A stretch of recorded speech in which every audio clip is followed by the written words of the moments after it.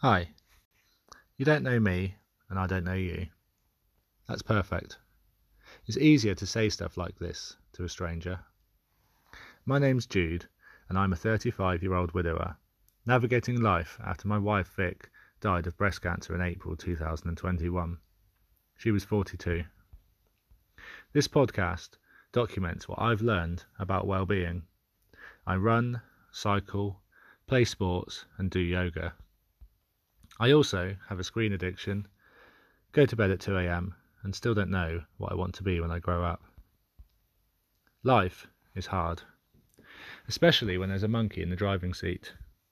But I have learned that if you feed him the right stuff, comb his hair in the morning, and stroke him when he's sad, occasionally he will get you to the right destination. The Monkey Chamber is a sanctuary where we discuss grief, depression, addiction, and procrastination. Also simple concepts such as happiness, fulfillment, and the meaning of life. We'll cover all the fun stuff here. This podcast tells real stories without filters. Thanks for tuning in. Look after your monkey and have a nice life.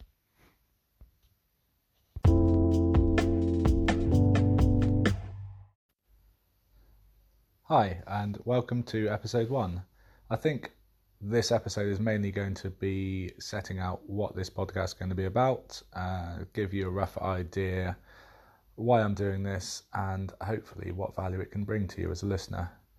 The main thing which started me on this journey really is the death of my wife Vic from breast cancer.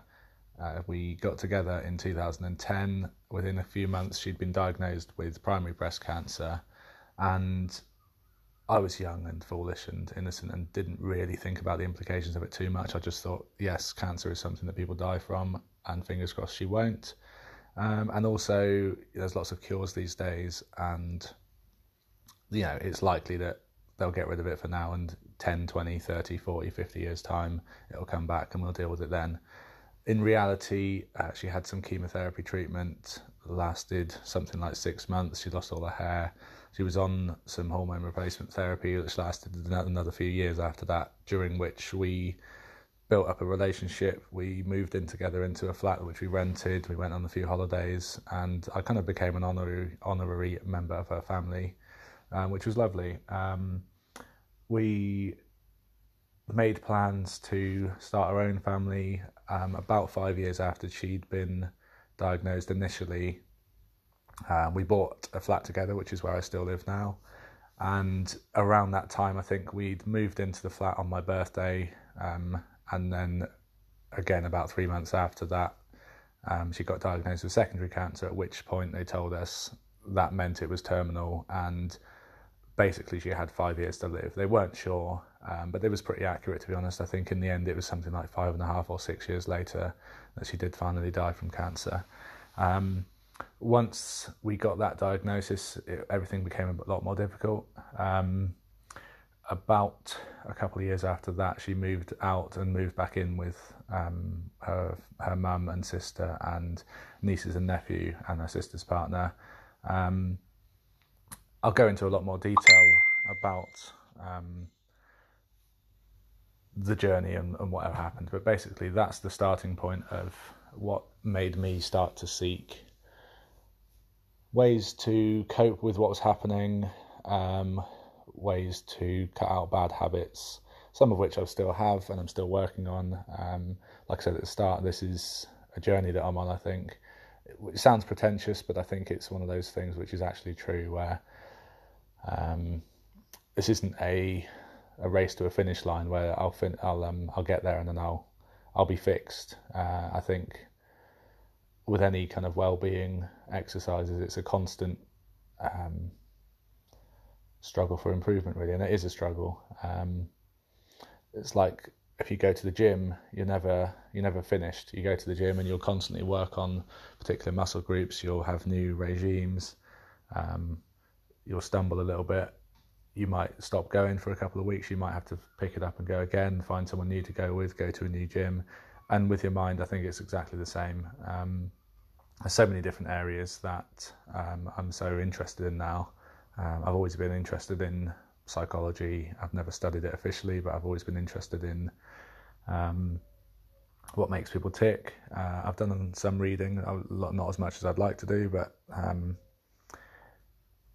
I've read around the subject of mental health in various different ways, whether it's watching videos on YouTube, reading some self-help books, speaking to counsellors, speaking to friends. Not as much as I'd like to, but I feel like it's difficult, especially people close to you. These things only come up when something like a death happens. It's not a day-to-day conversation, and that's what I'm hoping to do with this podcast, really bring it into a conversation that can happen on a daily basis or a weekly basis, or however often people will listen to these podcasts. I want to normalise these sort of conversations and also bring them to the forefront of my mind a little bit more as well.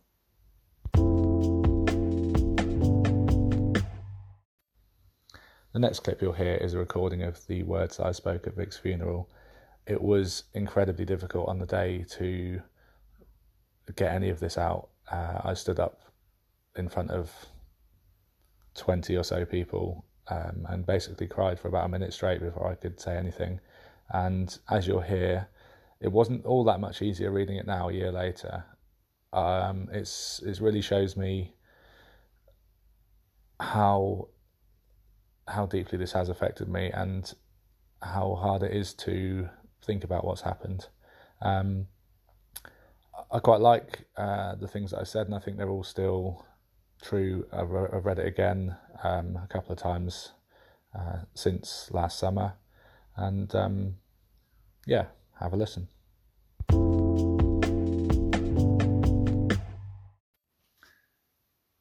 Vic and I got together in June 2010. Within 6 months, she had been diagnosed with breast cancer. I think it says everything you all already know about Vic, that despite me being her absolute perfect dream man, she immediately offered me a way out. She told me what was likely to happen, be it in 5 or 10 or 20 years, and she wouldn't hold it against me if I wanted to split up and save a lot of heartache. It was typical Vic, putting other people's welfare first. I'd like to claim I was wise beyond my 23 years, but the truth is I was young and in love, and I didn't really give it much thought. A few weeks ago, I was driving Vic back from what proved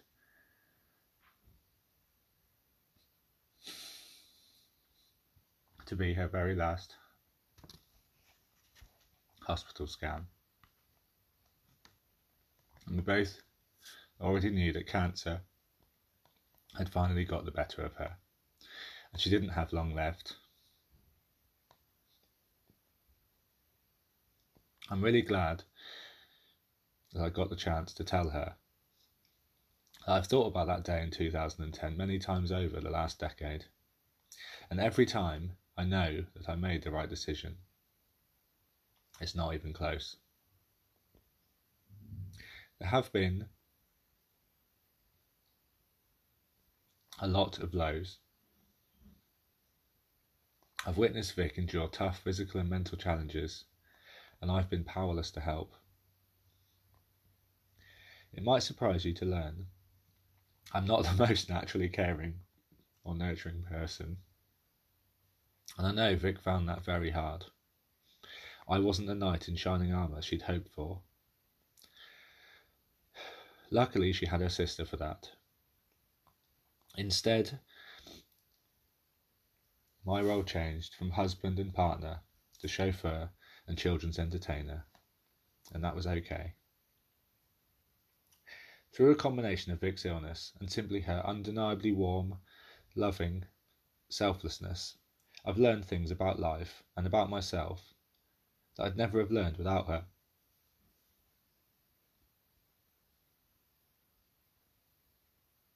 Without her, my whole perspective has changed. I know what's important now, and funnily enough, not that many things in life are all that important. The last lesson Vic taught me is that when someone as wonderful as her does die, along with the inevitable sadness, there are actually a whole host of positive feelings. Love, pride, admiration, inspiration.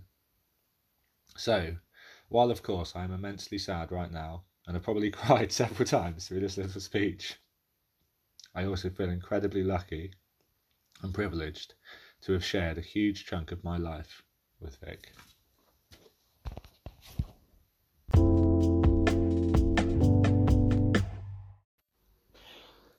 It's interesting because just listening back to that now as I'm editing and putting together this podcast, it's really clear to me that I've still got a lot of emotions around the subject of Vic's death.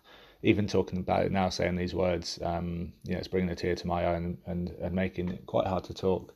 And I see myself as a very unemotional person. In day-to-day life, I think what I've learned over my 3 decades on this planet, how to kind of squash emotions down. I've talked about this quite a lot in counselling that I've had, where I feel like my emotional bandwidth is really narrow these days. Some of that is useful. Some of that allows me to go through the normal, small stresses and trials and tribulations of the working day, deal with friends and family who might be, difficult, or people in public who are, life's difficult, and you come across difficulty every day. You have to overcome small hurdles, whether it's financially, whether it's someone who's annoyed you or let you down or lied to you or things like that.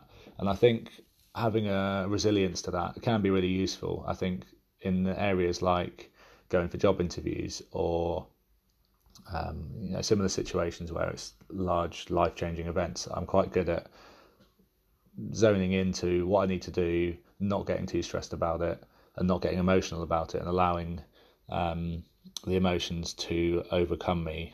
So it means I can function well, and I can do things like stand up and talk in front of people if I need to, where actually if I stop and think about it, it's quite a nerve-wracking experience. I can go to an interview and perform well and get the job. So I don't think this is all bad, but it just I think the focus of this initial episode is going to be about how that doesn't mean you don't have emotions. If you block out how you feel, it just means that you're, like I say, I think the nice term I like to think of as your bandwidth. It makes it very narrow. It means you can't experience the lows, but you can't experience the highs either on a day-to-day basis. But like I said at the start of this segment, the feelings are still there. You're just subduing them. Vic dying is something which is on my mind quite a lot of the time, but not at the forefront. It's not something I look at. It's not something I examine in great detail or question myself as to what it really means, what I feel about it.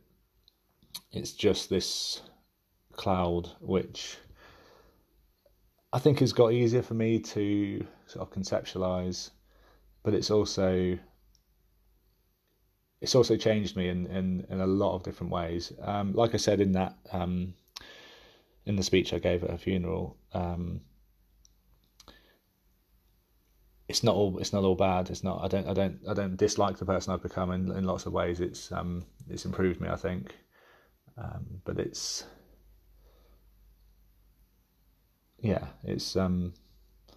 when I actually stop and examine it and look at what's happened and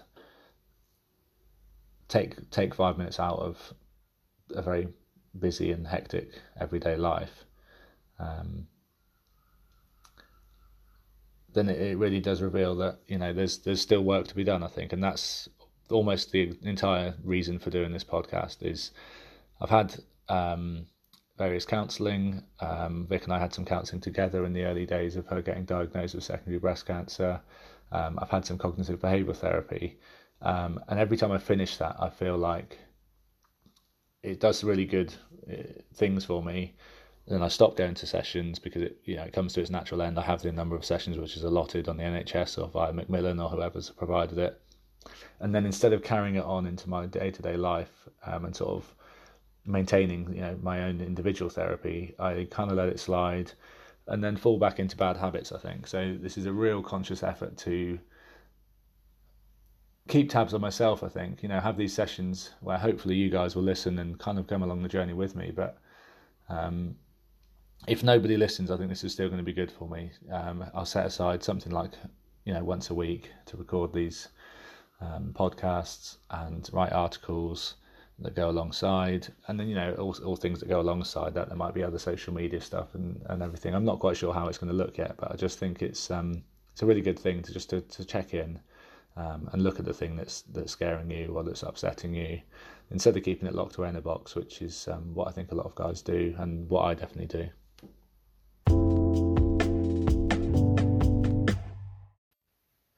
Now, with this being the first episode and something I've not done before, I've done some blogging. When I finished university, I did a bit of blogging about football, and that was open-ended, but clearly there's an obvious topic. This one, it feels so open-ended that I could go off into so many different tangents about well-being, mental health. It's huge, this project. It could go in all sorts of directions. What I thought I might do, just to give you a rough idea of the topics I'm going to cover over the next few sessions and the next few weeks, is just go through some notes that I've written over the last few days. All I've been doing is basically got an A4 pad of paper, and every time I've thought of something, wherever I've been, I've written it down and then added it onto this big list, and it's getting huge. I've got, at the moment, I'm just having a look, 1, 2, 3, about 3 sides of A4 with my horribly scribbly writing. I don't know about anyone else, but since computers and phones have taken over, my handwriting has got awful now. So yeah, I've got a lot of notes of the sort of topics that I want to cover. So I'm just going to read some of those out, really, so you can get a rough idea of the things I'm going to be touching on over the next few sessions.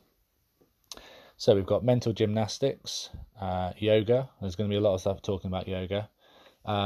Mourning, in terms of grief-type mourning, and also mornings. I really struggle to get up in the morning.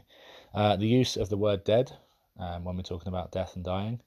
The importance of play, Dungeons and Dragons, rediscovering your inner child, fun and escapism. Hanging around with children. That sounds a little bit dodgy, but I think you get the gist. Rediscovering your inner child, I think that touches in on that topic. Not forgetting how to play. Doing yoga out in the open, doing yoga with other people. Taking the attitude to heart that no one cares what you're doing, just do things and enjoy them. Having cold showers, that's a real big one. I think I'm going to touch on that quite a few times. Cold showers and cold water therapy is brilliant. Dancing, something I'm not too good at, but I want to explore why and why I don't like it. Compassion for others. I've written down here compassion for serial killers, which sounds a bit dodgy, but it's about my ability, and sometimes it's to my detriment, to kind of see the good in everyone. And even when I read a story in the newspaper about someone who's done something horrific, it mentions somewhere on the last line of the story, so and so was also diagnosed autistic and had no friends at school and was in prison for 3 years, or a young offenders institute, and you go, oh, I can see why this happened. Anyway, being kind to yourself, self-care, being your best friend, feeling better than other people, also feeling inferior to other people. You can feel both of those things, and sometimes all at the same time. My wife Vic's fears, including the fears of what I was going to do in my life, including dating, also fears of what was going to happen to other people once she died. Different opinions on counselling. Some people love it, some people hate it. Going back to one I've just mentioned, dating as a widower, dating too soon, what is too soon, being lonely. I think I've already touched on this one, but pampering your monkey, giving him a haircut, washing your beard, things like that. Really big one here, I've written this one with big underlines. Organisation and structure, having a calendar and keeping busy. That's a one that I will spend quite a lot of time on, I think. Intimacy with terminal illness. I'm not going to go into absolute detail with this one, but I will go as deep as I can on it. I think it's one of those things that I don't imagine gets much coverage really in sort of the public discourse. I'll try and be as honest and open as I can about it, because it was something I'd never really considered. When we got that news that Vic was going to die, it's not really the first thing that comes to mind, but it is definitely something that partners will have to face, I think. Saying yes more and also saying no more. Sounds like that's completely contradictory, but it's not. Now we're getting to the point where I really was scribbling and I can't read my own writing, so bear with me here. Shining a spotlight on issues or traits that have probably actually been there since childhood. And just some sort of notes here: disorganisation, anxiety, and then other bits that I can't read. What I'm going to do is sort of upgrade all these notes into some more structure, into a proper diary that I've just got hold of, and then these will form the basis of future episodes, basically. Relationships post-Vic, and that means romantic and non-romantic ones. Having baggage in the form of a partner who's died. That's it kind of affects various relationships. Mental illness and work, how workplaces deal with employees who are depressed, stressed, just generally not coping with their personal life. Money for people who are dying, and by this I mean crowdfunding, crowdsourcing, charities, government money, putting effort and time and money into people who you know are not going to be here for much longer. I used to have, I think, quite almost cruel sort of views on this. I kind of would think, well, it's a lot of effort and time and money to put into someone who's only going to be alive for another month or something, and I've really gone full circle on that one, so I'd like to do a segment on that for sure. You have to look back to move forward, learning, growing, changing, but also at the same time not getting stuck in the past, not putting too much time and energy and effort into things that you can't change. Taking one step at a time. It really reminds me of GCSE bite-sized revision. I remember that. It's something I learned and I forget time and time again. So taking life one step at a time, enjoying the process. So much of this I know and then I don't practice in my own life, and it's frustrating. And I'm really hoping that by sharing the things that I know and the theories and the stuff on paper, this is literally on paper in front of me, that I know this is a good idea and it's a good thing to do, and then I don't do it. So I hope that I will kind of drum it into my own head that these things are good ideas. Mental blocks, wobbles, tracking my progress, and recording in sort of real time almost the highs and lows of actually doing this project, doing this podcast, and just day to day, almost like a graph of my life, really, how sometimes I feel good, sometimes I don't. Being teetotal, and I'll also touch on other sort of vices, gambling, drugs, all the fun ones. How to make decisions, again, a little bit like the one step at a time. I know how to do this, and then I don't do it because I'm tired or sleepy or angry or sad, and then I fall apart and go into cycles. It's like a spiral of procrastination or a spiral of anxiety about something, and I really struggle to make a decision, like what flavour crisps to buy or what t-shirt to wear. But I have actually got a good way of doing this when I am feeling good. So yeah, that one. And then finally, I've written Mike Posner. He was just sort of a person I heard his song the other day on the radio, and it reminded me of his story that I've done a little bit of reading into. But he's just an example of a celebrity who has told his story, and then it was sort of questioning for myself: is this that I'm telling, is this going to be valuable to people? Because I'm a nobody, people won't know who I am. I'm not a celebrity. I haven't found fame and fortune. I'm a normal guy, telling my normal story. I've got a book called The Life Stories of Ordinary Americans.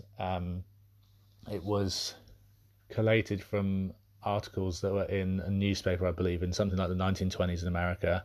Lots of first and second generation immigrants from all over the world, and it creates this really nice patchwork of normal people, real people that are in the country, not famous people who are exceptions. The average person in the country. There's Polish immigrants, Italian, Irish, Chinese and Japanese, I think. I haven't, like a lot of books, I started reading it, I haven't actually finished it, so it's on my list of books to read, kind of my reading list to go alongside this podcast. It's definitely up there. But yeah, that's the last point I'm going to touch on at the moment in terms of this sort of very, very rough sort of contents guide, is the difference, I think, between famous people who tell their stories and just the average people like us, because I don't think there's actually that much difference. I think the main difference is they've had a bit of money, and lots of the time they realise that it doesn't actually change anything whatsoever. It doesn't make you happy, it doesn't solve anything, it just sets a new goal, it just puts you on a different plane. It doesn't really, we're all still people, it doesn't really change anything.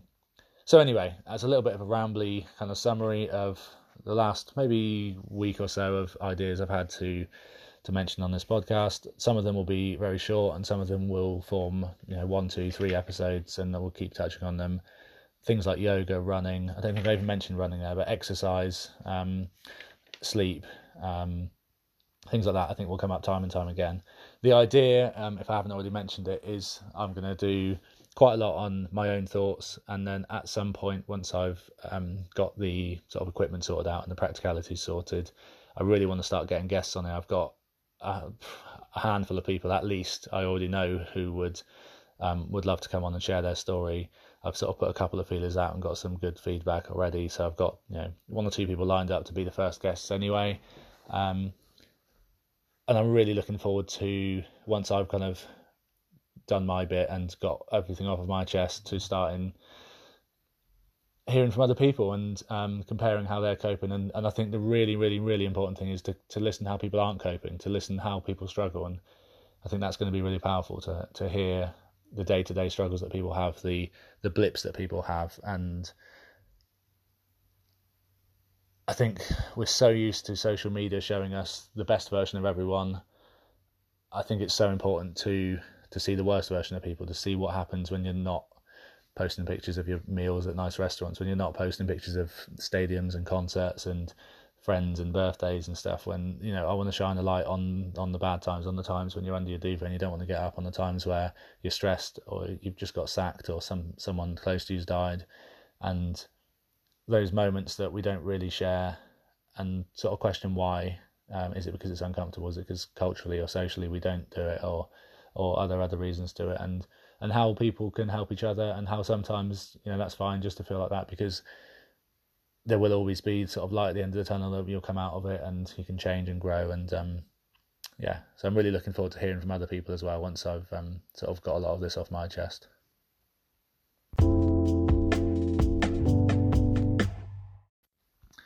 Thank you so much for listening. I hope you gained something from that. I hope it was interesting, and I hope you tune in again. I'd like to do the whole like, comment, subscribe stuff that everyone does on social media and everything, but honestly, my honest belief is, if people want to, they will. If people feel it's been value and they want to leave reviews and they want to give ratings and they want to recommend to friends, then that will happen anyway. I don't want to beg for it. I'd love it if you share this to people, obviously. What I really, really, really want, though, is give me criticism, give me feedback. If you want to hear more from other people, if you want to hear less about my thoughts and more about what I'm doing, if you want to hear about a diary of what I've done on a day-to-day basis, what time I've got up and what I've eaten, or less about me and more about other people that I've read about, more about other sources of inspiration or wisdom, that's the real thing. I want to create a two-way dialogue where you guys give me your comments, share your stories, come on the podcast yourself, be a guest sometime in the future. And that's what I really want to do. I want to create this thing, which is therapy for me, but it's also useful for you. It's a real two-way thing that I think everyone can benefit. So again, thanks for listening, and I'll see you next time.